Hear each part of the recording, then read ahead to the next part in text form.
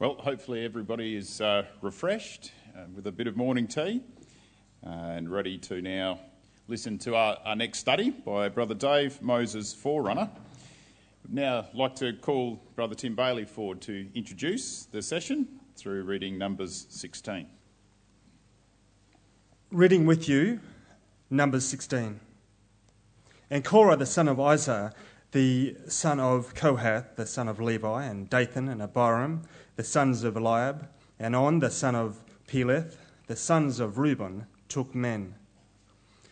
And they rose up before Moses with certain of the children of Israel, 250 princes of the assembly, famous in the congregation, men of renown. And they gathered themselves together against Moses and against Aaron, and said unto them, Ye take too much upon you, seeing all the congregation are holy, every one of them, and Yahweh is among them. Wherefore then lift ye up yourselves above the congregation of Yahweh. And when Moses heard it, he fell upon his face. And he spake unto Korah and unto all his company, saying, Even tomorrow Yahweh will show who are his and who is holy, and will cause him to come near unto him.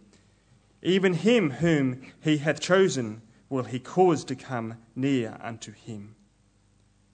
This do, take ye censers, Korah and all his company, and put fire therein, and put incense in them before Yahweh tomorrow. And it shall be that the man whom Yahweh doth choose, he shall be holy.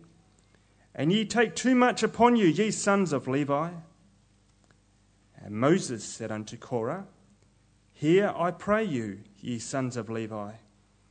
Seemeth it but a small thing unto you, that the God of Israel hath separated you from the congregation of Israel, to bring you near to himself to do the service of the tabernacle of Yahweh, and to stand before the congregation to minister unto them?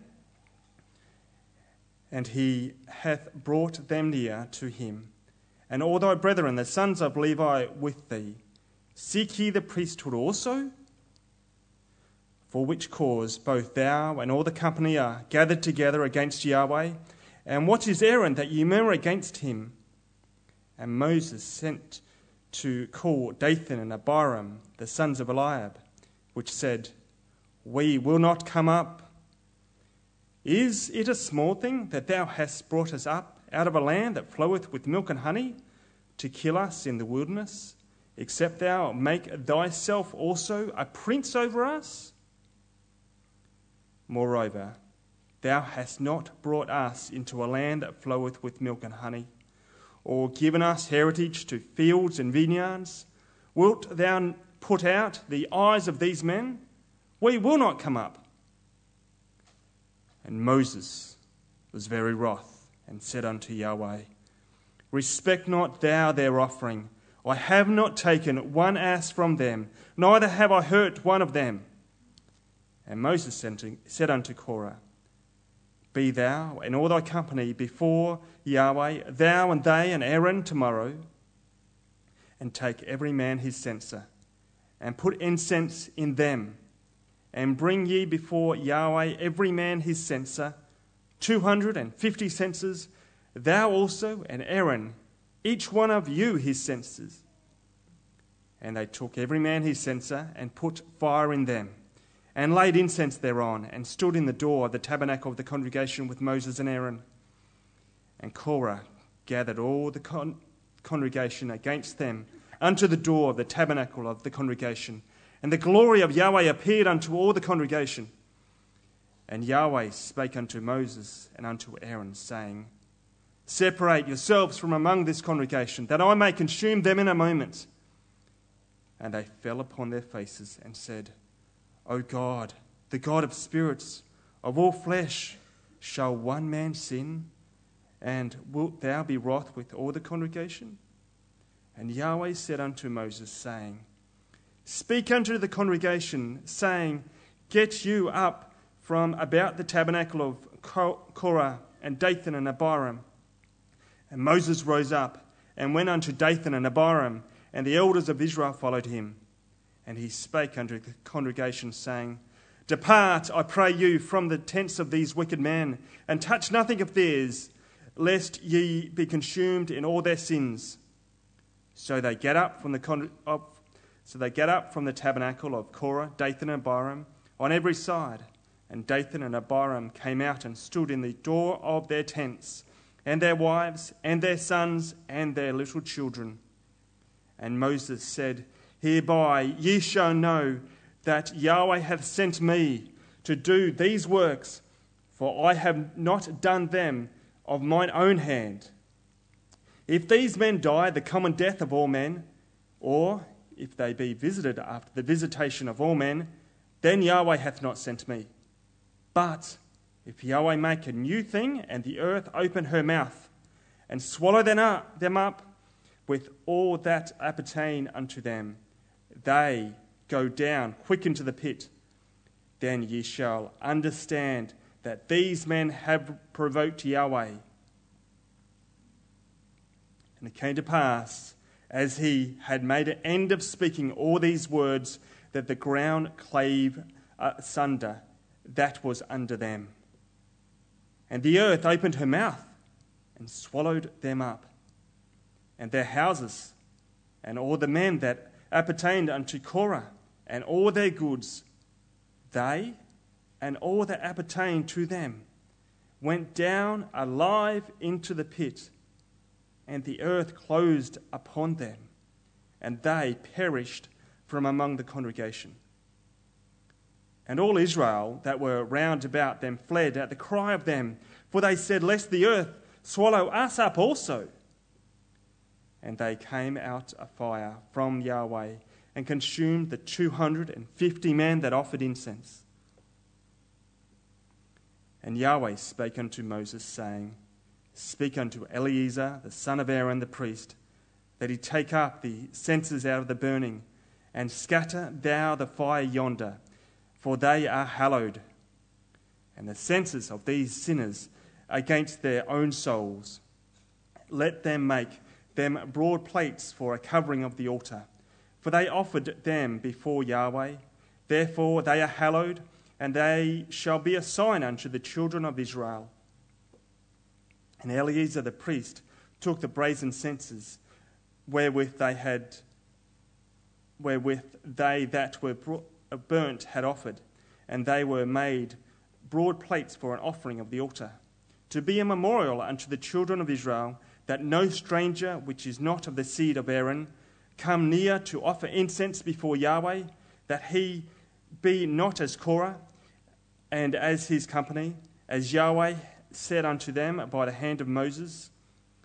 But on the morrow all the children of the congregation of Israel murmured against Moses and against Aaron, saying, Ye have killed the people of Israel, of Yahweh. And it came to pass, when the congregation was gathered against Moses and against Aaron, that they looked toward the tabernacle of the congregation, and behold, the cloud covered it, and the glory of Yahweh appeared. And Moses and Aaron came before the tabernacle of the congregation. And Yahweh spake unto Moses, saying, Get you up from among this congregation, that I may consume them as in a moment. And they fell upon their faces. And Moses said unto Aaron, Take a censer, and put their fire therein, and from off the altar, and put on incense, and go quickly unto the congregation, and make an atonement for them. For there is wrath gone out from Yahweh, the plague is begun. And Aaron took as Moses commanded, and ran into the midst of the congregation. And behold, the plague was begun among the people. And he put on incense and made an atonement for the people. And he stood between the dead and the living, and the plague was stayed. Now they that died in the plague were 14,700, beside them that died about the matter of Korah. And Aaron returned unto Moses unto the door of the tabernacle of the congregation, and the plague was stayed. Thanks, Brother Tim. Now, I'll call forward our Brother Dave to deliver the concluding session, Moses, Forerunner. Well, thanks, Dave, and thanks, Tim, for that reading. It's not often you have to read 50 verses, but it is a dramatic chapter, isn't it? An extraordinary chapter and full of drama, so I thought we'd read it all. So thanks, Tim. All right, so let's start in verse 1 of chapter 16. And we read there that Korah, Dathan and Abiram took men and they rose up before Moses. And it says that they in verse 2, took 250 princes of the assembly, famous in the congregation, men of renown. And they gathered themselves together against Moses and against Aaron and said unto them, Ye take too much upon you, seeing all the congregation are holy, every one of them, and the Lord is among them. Wherefore then lift ye up yourselves above the congregation of the Lord. Now, as I alluded to in our earlier study, this is a very confronting challenge to Moses and Aaron. There's a little more in this than might just meet the eye. The drama is even more than just perhaps a cursory reading of this chapter might suggest. Let's unpack it a little bit so that we can appreciate the full extent of what was going on. The first point to note, it's fairly obvious, but that this was all occurring within the ecclesia of God. This threat was from within. Look at some of the language that's used. These men were princes. They were clearly leaders among the assembly, right? The assembly. That word assembly is the word ecclesia. Okay, they were leaders in the ecclesia. Look at the emphasis. Princes of the assembly, famous in the congregation, men of renown. The word famous itself means called out ones. Okay, called out ones. They had been called out of the congregation. That word again is the word ecclesia. Called out into positions of leadership. The word renown literally just means a name. They were men of name. Everyone knew who they were. These were leaders in the ecclesia. Men conspicuous by their name and their reputation. So what's the purpose of this very high-powered delegation? Verse 3.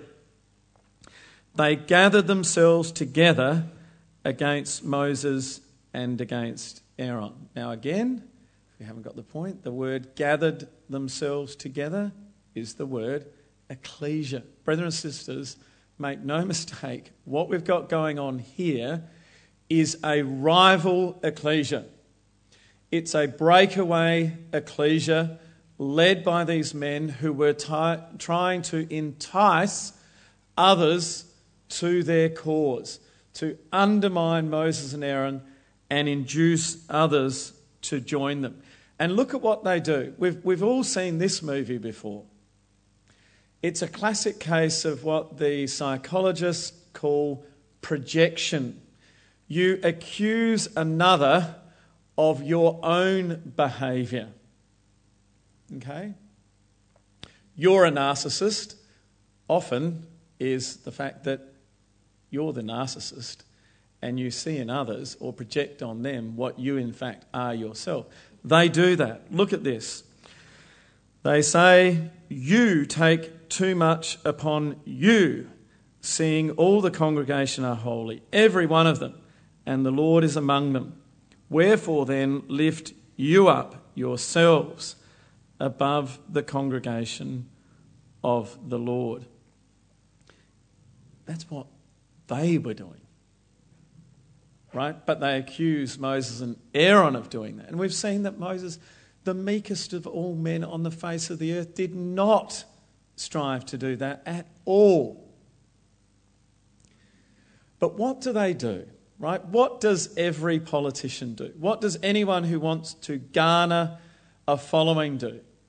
These days the term is populism. You appeal to their basic instincts. You put forward the seduction of democracy. We are all equal. Who are you? You appeal to, in Australia, the tall poppy syndrome. It's very easy to cut down someone in society who makes you feel in any way inferior or inadequate. These are clever, cunning men. We are all holy. All these beautiful people we lead are all wonderful people, Moses. Who do you think you are? And a few of the people behind, yeah, exactly, yeah. You know, they get carried away with this spirit of democracy. All the congregation is holy, every one of them. Why do you lift yourselves up above others? So how does Moses react, this meekest of all men upon the face of the earth? How does he react? Does he fight fire with fire? Verse 4, he fell upon his face. He fell upon his face. And we get a pretty clear indication that he did like a Nehemiah, a quick prayer in that very moment. Because look at his next words. Verse 5, he spake unto Korah and unto all his company, saying, even tomorrow the Lord will show who are his, who is holy. I think he had just had a quick conversation with God, and he confidently says, tomorrow God will show. Look again, though, at another reference emphasising what's happening here. There you see Korah and all his company. The word again is the word ecclesia. Korah's ecclesia. The point is, this is a battle for the hearts and minds of the people. Korah wanted the preeminence, and he takes it up in a very big way to Moses. But Moses is not naive. Yes, his response this time is perhaps much more sort of phlegmatic and calm than in his youth. But he knows. He's not stupid. Right? He knows exactly what's going on. Have a look what he says. He's got it all worked out. Verse 7. You take too much upon you. Right? He says exactly straight back to them what they accuse. He knows what's going on. Verse 9.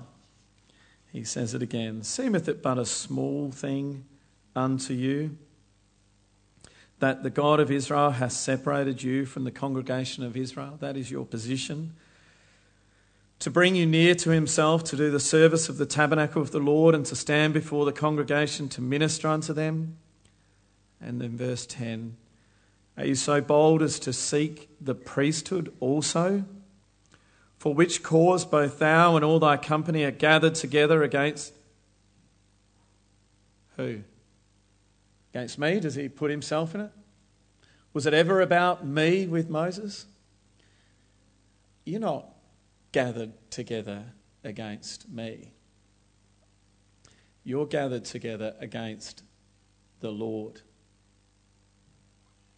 And that's a really salient point, isn't it? Moses has this beautifully pitched. Remember what Paul says in Corinthians. He says, it's the ecclesia of God. God organises the ecclesia just as he wants it to be. Remember the words, 1 Corinthians 12 verse 18. God hath set the members, every one of them in the body, as it hath pleased him. He's given some apostles, some prophets, some evangelists, some pastors, some teachers. Korah, Dathan, Abiram, you have extraordinary positions already of service in the ecclesia. Aspire to the priesthood as well. That's a challenge to God, not me. It's not about me. It never has been. And I think there's just a little lesson in that, isn't there, brethren and sisters? That's why Paul says to Timothy that we should always honour our elders who serve and lead well in the ecclesia. It's a labour of love. No one in those roles does it because it's necessarily fun or easy. It's a labour of love. And Paul says to Timothy that we should honour those who lead well rather than challenge. The Lord's verdict to all of this, verse 21, Moses and Aaron, separate yourselves from among this congregation that I may consume them in a moment. Consume them in a moment. So again, we've looked at this so many times. Does Moses say, yep, bring it? Yep. I'm done with this. I can't cope with these people. I'm a humble shepherd. I'm only doing your service. They're agitating, challenging. Fair enough. No. Verse 22. Moses and Aaron fell upon their faces and said, O God, the God of the spirits of all flesh, shall one man sin, and wilt thou be wroth with all the congregation? So what they're saying is, God, there are many who have got carried away with this spirit of Korah, Dathan and Abiram, but it's not the core of who they are. Korah and Dathan and Abiram have been very clever. They've appealed to populism, this sense of democracy, and they've got people carried away with them. But the sin is primarily with Korah, one man. Please don't judge the whole congregation. What love, what grace. This whole congregation, this whole rival ecclesia had said, we don't want you anymore. But he meets that with love. How would we respond, brothers and sisters, to such a renegade group? What would our attitude be? Would our behaviour be dictated by the behaviour of others? Look at the patience. It's got to have impressed us, I'm sure. The long-suffering, patience, meekness, never about him, of Moses, even in the face of great adversity. Verse 28. Hereby ye shall know that the Lord hath sent me to do all these works. Here's the meekness. I have not done them of my own mind. It's not about me. It's God who works in me, he says. Verse 30. You shall understand that these men have provoked the Lord. They've provoked the Lord, not me. It's never been of my volition. What meekness. Verse 41. Well, before we get there, obviously the earth opens up and consumes them. You would think the most dramatic, as Moses has said, vindication. Right before their eyes. An amazing thing. Moses says, let's do something that's never been seen before. Human nature, verse 41, the very next day, all the congregation are back again, murmuring against Moses and Aaron. You did it. You killed the people of the Lord. You did it. Oh my word, Moses. Seriously, right? So me again. I did not open up the earth. I told, can you imagine? How would we react? This has gone on and on and on. Your fault again. You did it. What's God's verdict? Verse 45.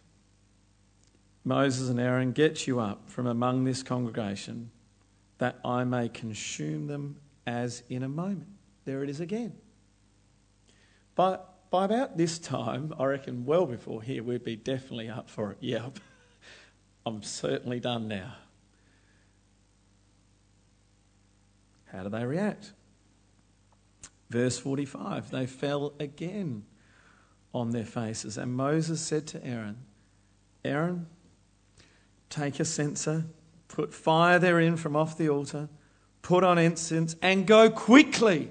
Quick, Aaron, run into the congregation, right through the assembly, and make an atonement for them. I love them. I'm moved with compassion towards these people. They're my people. Despite everything, his unconquerable meekness, love, and compassion knows no limit, no bounds. For there is wrath gone out from the Lord. The plague is begun. Aaron, run, quick, do it, save them. What a beautiful man. What an incredible, patient, long-suffering, big-hearted man who had such a deep compassion like our Lord Jesus for his people. Marvellous, isn't it? Absolutely amazing. Awe-inspiring, really. We sit so humbled to think of such a wonderful man. But that then brings us to chapter 20 and a really sad incident. There's no way of describing it in any other way, really. Constant antagonism of Moses. He'd always risen above it, forever meek, forever loving, forever compassionate, long-suffering, patient, merciful, all of those things, until it came to Kadesh. Now, we get a hint as to perhaps why. Yes, this wave of antagonism and challenge, constant. You set yourself up. No, I don't. I'm just a shepherd. You take too much on yourself. Was it all just that caused this? I think there's a bit more. We get an insight in the opening verse. The people abode in Kadesh, and Miriam died and was buried there. And we know of the great love. We saw it in our study just moments ago. The great love Moses had for Miriam. He owed his life to his sister and her courage. He would never have forgotten that. He loved his sister. And maybe like our Lord Jesus at the news of the death of John the Baptist, maybe he was moved. I think he would have. I think we've got an insight into the heart of this man. He would have missed his sister. A brave, courageous co-leader with him and Aaron. Their classic little family bond.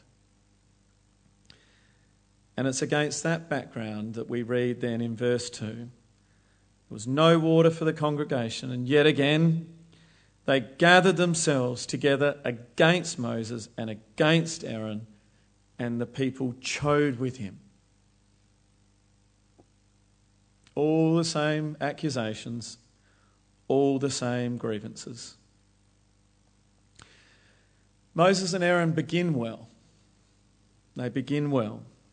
Verse 6, they do exactly the right thing. They go to the door of the tabernacle of the congregation and fell down upon their faces. And God appeared unto them, and he instructs them what to do. Verse 8, take the rod and gather thou the assembly together, thou and Aaron thy brother, and speak ye unto the rock before their eyes, and it shall give forth his water. Do we forgive Moses for what comes next? Do we empathise? I sincerely hope we do, right? Just, the build up to here, still no doubt probably in a melancholy state at the loss of his beloved sister. And then comes one of the saddest moments in terms of the consequences in Scripture. Verse 10, he said unto them, hear now, you rebels. Emotion just pours forth. He's never used that term before. Of his people. You rebels. Must we, and there's almost an empathy, me and Michael, me and the angel who's been with, must we? I think that's who he's talking about. I don't think he's talking about Aaron. He's putting himself with Michael, the angel, with God. Must we fetch water for you out of this rock? And Moses lifted up his hand, and with his rod he smote the rock twice. And we know from our Sunday school lessons he had been told just to speak to the rock. But he hits it twice.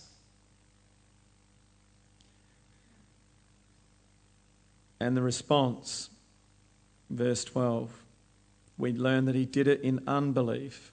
The Lord spake unto Moses and Aaron, because you believed me not, to sanctify me in the eyes of the children of Israel.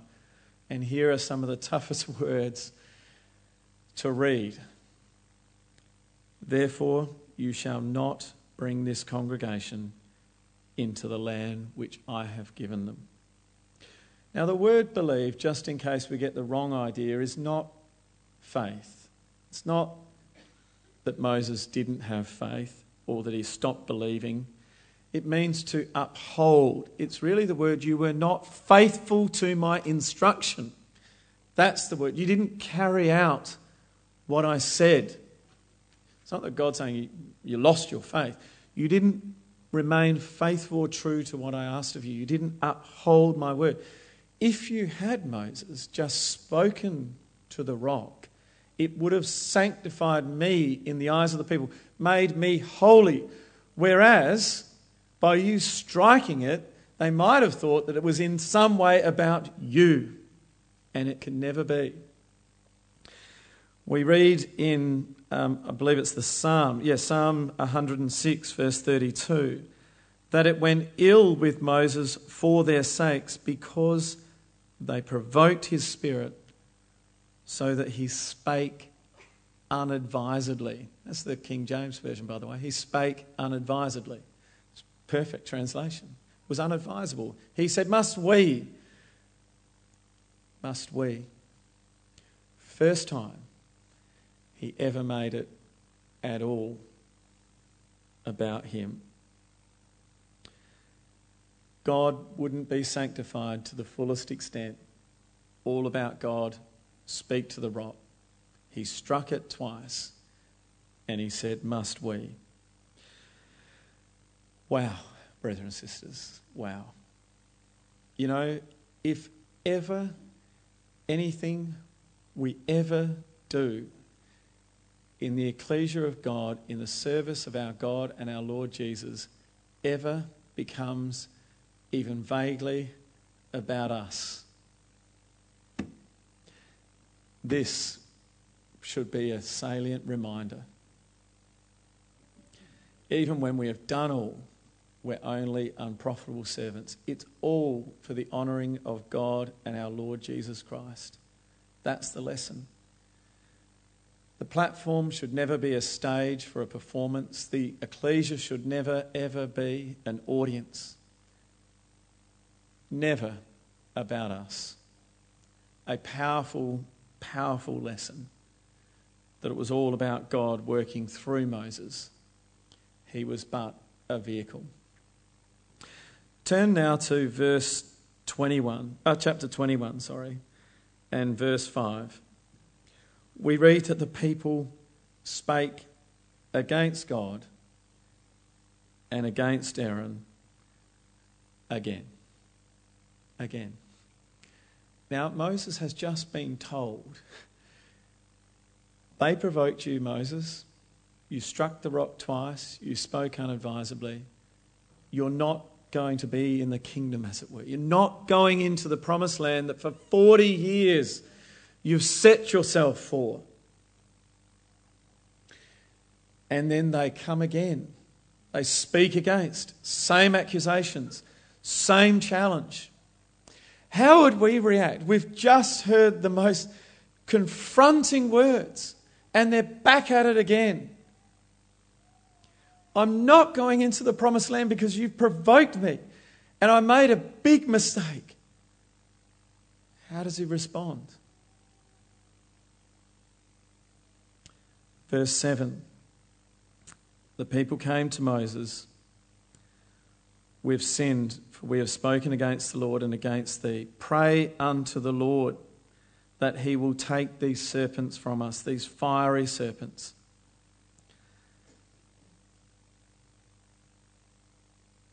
And we know from the story that this meekest of all men, right at the end of verse 7, we just have the simple words, and Moses prayed for the people.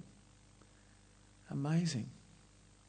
The serpents were biting them, people were dying, His heart, that big heart, the heart just like the Lord Jesus Christ, was moved again with compassion. No animosity, didn't bear a grudge, not the hard feeling, moved with compassion. And again, he prays for them. He pleads his household's cause in heaven. You know, when our brethren and sisters are hit with the fiery darts of the wicked, when they're afflicted with the sting of sin, do we do that? Do we simply pray for them? That's the message. The serpent was biting, the sting, the venom of sin was afflicting them. The effect was death. When we see that, brethren and sisters, do we pray? That was our exhortation, so I won't go through that. Moses prayed. Despite how they treated him, despite the consequences, no grudge, he prayed.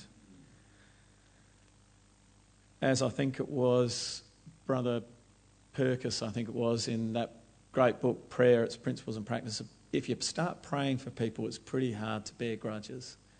It's a great little lesson, isn't it? He prayed for them. All right. Where are we? No idea. Right. Excellent. Let's go to chapter 27. The incident with the daughters of Zelophehad. This is fascinating. Absolutely fascinating, because I ask myself, how would we react in this situation? How would you react? How would your ecclesia react? This is a remarkable story, very remarkable story. Numbers 27. We learned just before in chapter 26, verse 33, if you're making a note, that Zelophehad had no sons. He had 5 daughters. And remarkably, in verse 2, these women came and stood before Moses and before Eleazar the priest, before the princes, and before all the congregation. Where did they stand? By or in the door of the tabernacle of the congregation. And they said, "Our father died in the wilderness, and he was not in the company of them that gathered themselves together against the Lord," in the company of Korah. So they put forward a great case for their dad. "But he died in his own sin, but he had no sons. Why should the name of our father be done away from among his family, because he hath no son? Give unto us, therefore, a possession among the brethren of our father." As I said, brothers and sisters, this is an extraordinary incident by any measure. This is 5 women. 5 women standing before Moses, before Eleazar, before all the princes. What is more, it's before all the congregation, and it's right in the door, right in the ecclesial hall. And the section of scripture they're dealing with says that this is how it works. And they come in and say, well, we're not sure that is fair. Why should it be? Our father was a great man. Just because he had no sons, why should all his inheritance go to his brethren and not us? Didn't they know their Bible? Why would they be questioning a statute of the Bible in the ecclesial hall, right in front of the elders? Would some of them say, what is going on? Are these some sort of rabid feminists? What's happening here? This is not right. This should not be in the ecclesia. You should be keeping silence. It's a real incident. These 5 courageous sisters bring their cause and say, this inheritance matters deeply to us, and preserving our beloved Father's name. How does Moses react? Have you not read? Dare you challenge? Why bring this into the ecclesial hall?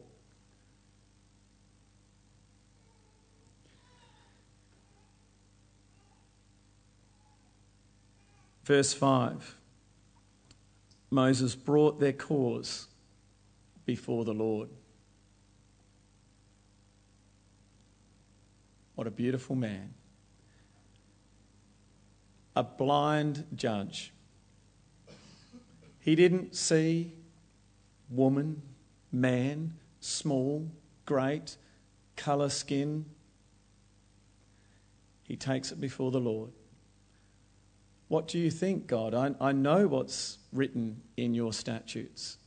I know what's in the scripture. These 5 daughters have come to me with this challenge, this problem. What do you think? Moses brought their cause before the Lord, and God's verdict, verse 6. This is incredible. The daughters of Zelophehad speak right. They speak right. Thou shalt surely give them a possession of an inheritance among their father's brethren, and thou shalt cause the inheritance of their father to pass unto them. And by the way, we're going to change how we operate going forward. Going forward, speak to the children of Israel, saying, actually, if a man die and have no son, then you shall cause his inheritance to pass unto his daughter. That is fascinating. Absolutely fascinating. That's an amendment to the statutes that have been prescribed on account of these sisters pleading the cause. The inheritance meant so much to them. And the grace, the meekness, the love, the compassion of Moses was such that he did not dismiss them out of hand. He took their cause to God, and God says they have spoken right. And actually, going forward, this is how it's going to work. Quite remarkable. Now, brothers and sisters, it's not today to talk all about the role of sisters or anything like that. That's not the point. That's not the point of this at all. But we are all one in Christ Jesus. We all play a role in the ecclesia. But let's never confuse passages in the scripture to ever make us look down on a sister, to not give a sister the time of day, to not hear their wisdom, to not give them the ability to share a point of view, to even argue a particular point. Moses listened and took their cause to the Lord, and the Lord's judgment was, they have a point. Let's be an inclusive community. Let's love our sisters. Let's respect our sisters, and let's listen to them.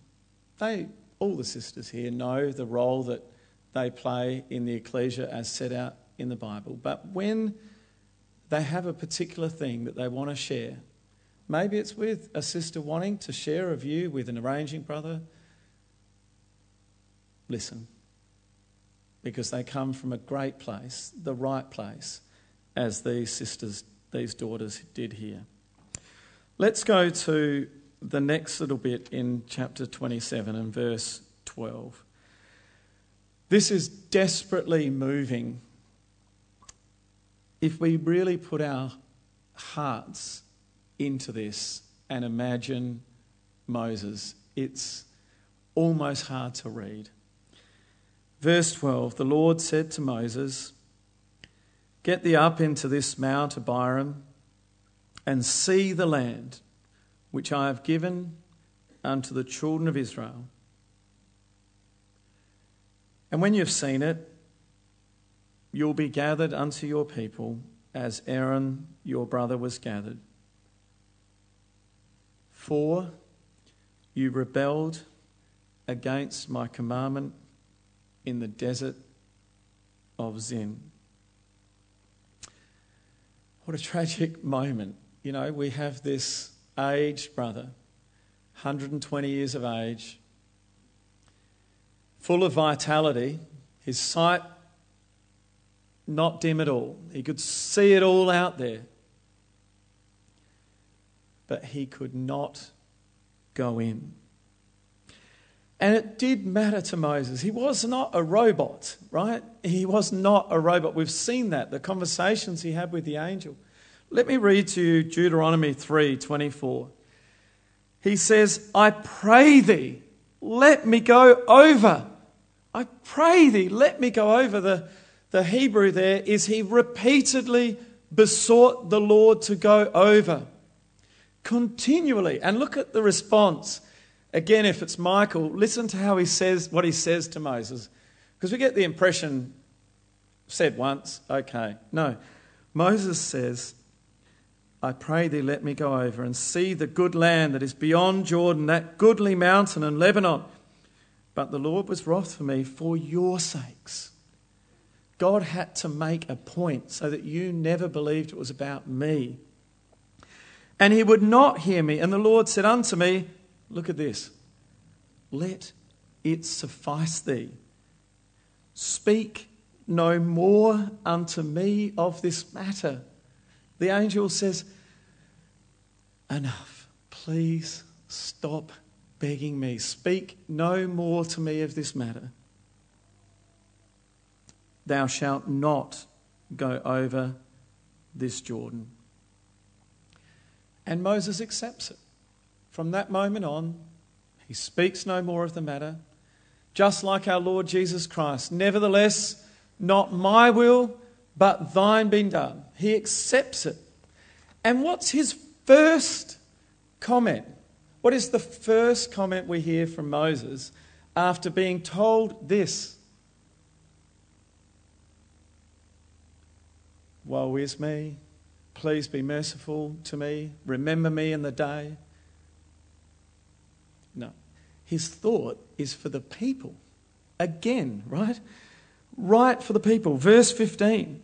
What's he say? He says, Moses spake unto the Lord, saying, let the Lord, the God of the spirits of all flesh. So this is back in Numbers 27, verse 15. Moses spake unto the Lord. He says, let the Lord, the God of the spirits of all flesh, set a man over the congregation, which may go out before them. I won't be there anymore. Select a man that will go out before them, and which may go in before them, and which may lead them out, and which may bring them in, that the congregation of the Lord be not as sheep which have no shepherd. What an incredible man. He's just been told, you won't go into the promised land. You're going to die. You'll be gathered just like Aaron. What's his first thought? It's a bit like in the words of Jesus, there are sheep with no shepherd. He thinks, oh no, who's going to lead them? God, we together we need to select somebody. We need to select my successor that will go in and go out before them and lead them, lest they be as a flock without a shepherd. His thoughts go immediately to the people. Who's going to keep the flock and lead the flock? What an amazing man. Never about him. And you might have wondered at the title of our session today, Moses the Forerunner. All of this is symbolic, isn't it? The law took people to the edge of the promised land and gave them a glimpse of the things to come, types of the future. But the law, Moses could never take us or them into the promised land. Who did that fall to? Yah shall save. Joshua, he had to. Moses, the law, had to die. He could not go in. I am sure that all of that was explained to Moses. Moses, you will come to stand for the law. All the law that I've given to you gave you a glimpse of the Messiah. It's recorded of Moses that he chose to suffer the reproaches of Christ. He knew about Jesus. He knew about the Messiah. Just like Abraham rejoiced to see my day. It was all explained to him. You're the law. You stop at the border. And then will come this Jesus, Joshua, and he'll take them in. And Moses says, thank you so much, God, for explaining all of that to me. I'll go in peace, but please look after my sheep, is his prayer. Come to Numbers 32, because it's just two tiny little gems. I thought, should we put them in? We're going to. They just give you two last little tiny bits of the type of man Moses was. Numbers 32, verse 1. We have here the children of Reuben and the children of Gad. Now they sought to possess, as it says there, the land of Jazer and the land of Gilead.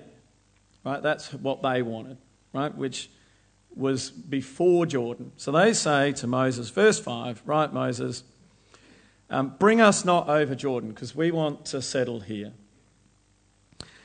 Well, Moses is not good with that. He says, verse 6, and I love this. This is Moses. He was a man of affection and action. He says, shall your brethren go to war, and you shall sit here? And wherefore discourage ye the heart of the children of Israel from going over into the land which God has given them? It's not how it's going to be. Children of Reuben and Gad, are you really going to just sit here and watch your brethren go over Jordan into battle and fight? They'll be discouraged when they see you just sit yourselves down. That's Moses' brethren and sisters. He's like, nah, it shouldn't be, here am I, send him. It should be, here am I. We're brethren. We go together. He says, don't just sit here. Brethren and sisters, occasionally in the ecclesia, do we just sit here? Do we sometimes just find that couch at home just a little bit too hard to get out of on a cold wintry night? We just sit here. And it can discourage our brethren and sisters. Let's not let our brethren and sisters take up the battle alone and just sit here. Moses would never have just sat there. He would have gone into the battle, crossed over Jordan. It's a great little lesson. So they then say, it's all good, we'll go and then we'll come back and possess the land. So later in the chapter, verse 17, it says, we'll go ready armed before the children of Israel until we have brought them unto their place, and then we'll come back and take up our inheritance. So they agree to it. We'll go over, we'll sort it, we'll be in the battle, and then we'll come back. Moses is like, great, but he doesn't leave it there. He's not so sure about these Reubenites and Gadites. What does he say?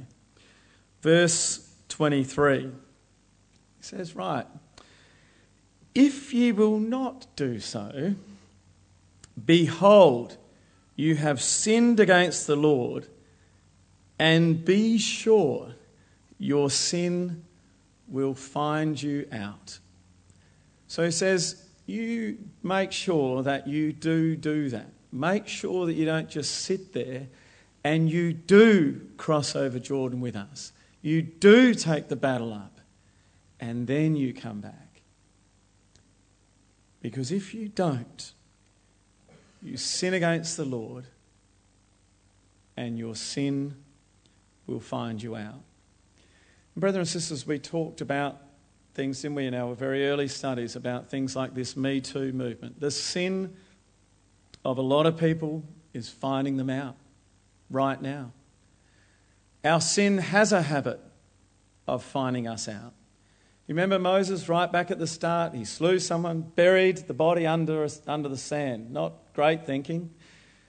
The wind comes up, the grains of sand move, and there's the skeleton. Brothers and sisters, we all sin. Our sin does find us out and it makes us humble. But let's never continue in sin that grace may abound. Let's keep the battle raging. Let's do the right thing, is what Moses is saying to Reuben and Gad. Do the right thing.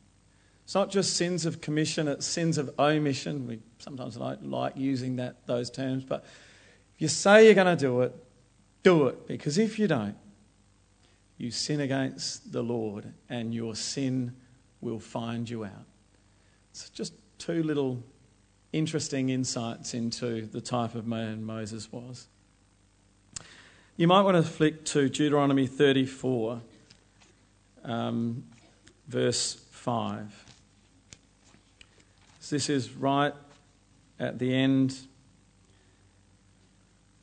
of Moses' life. Deuteronomy 34, verse 5. We read there, "So Moses, the servant of the Lord," that's the summary. Yes, he had challenges, but Moses, the servant of the Lord, died in the land of Moab according to the word of the Lord. And he buried him in a valley in the land of Moab over against Beth Peor. But no man knoweth of his sepulchre unto this day. And Moses was 120 years old when he died. His eye was not dim, nor his natural force abated.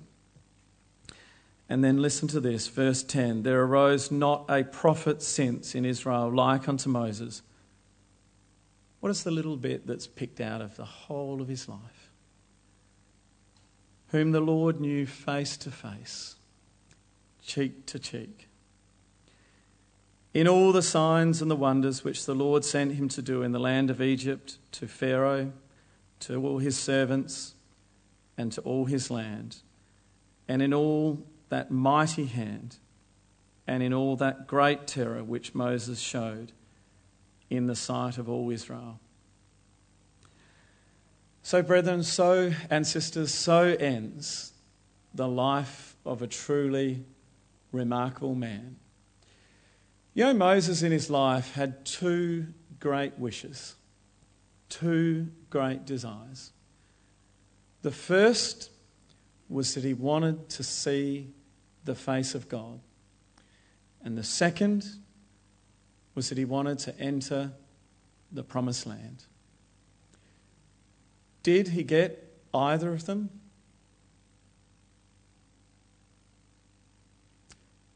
Yes, actually he did.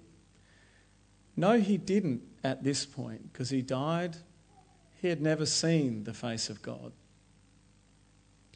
And he didn't enter the land. But when our Lord Jesus was struggling before leading the greatest exodus ever in the history of the universe, Moses was resurrected and conversed with our Lord Jesus. And he saw God because he saw Jesus. And he that has seen me has seen the Father. He saw God in the face of his Son, the Lord Jesus, the perfect manifestation of the Father. And where did he stand?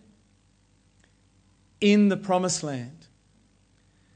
So for that brief moment with the Lord Jesus Christ and Elijah, his two great wishes, his two great desires to see the face of God and to be in the promised land. He was there.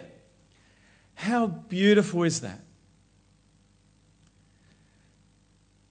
Brethren and sisters, one day very soon, in the words of Revelation 22 verse 3,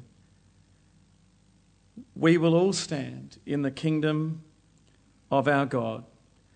The throne of God and of the Lamb shall be in it, and his servants shall serve him, and they shall see his face.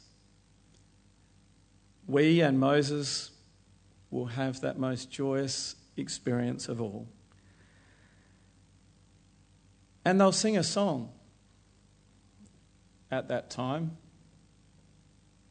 and it will be Moses' song.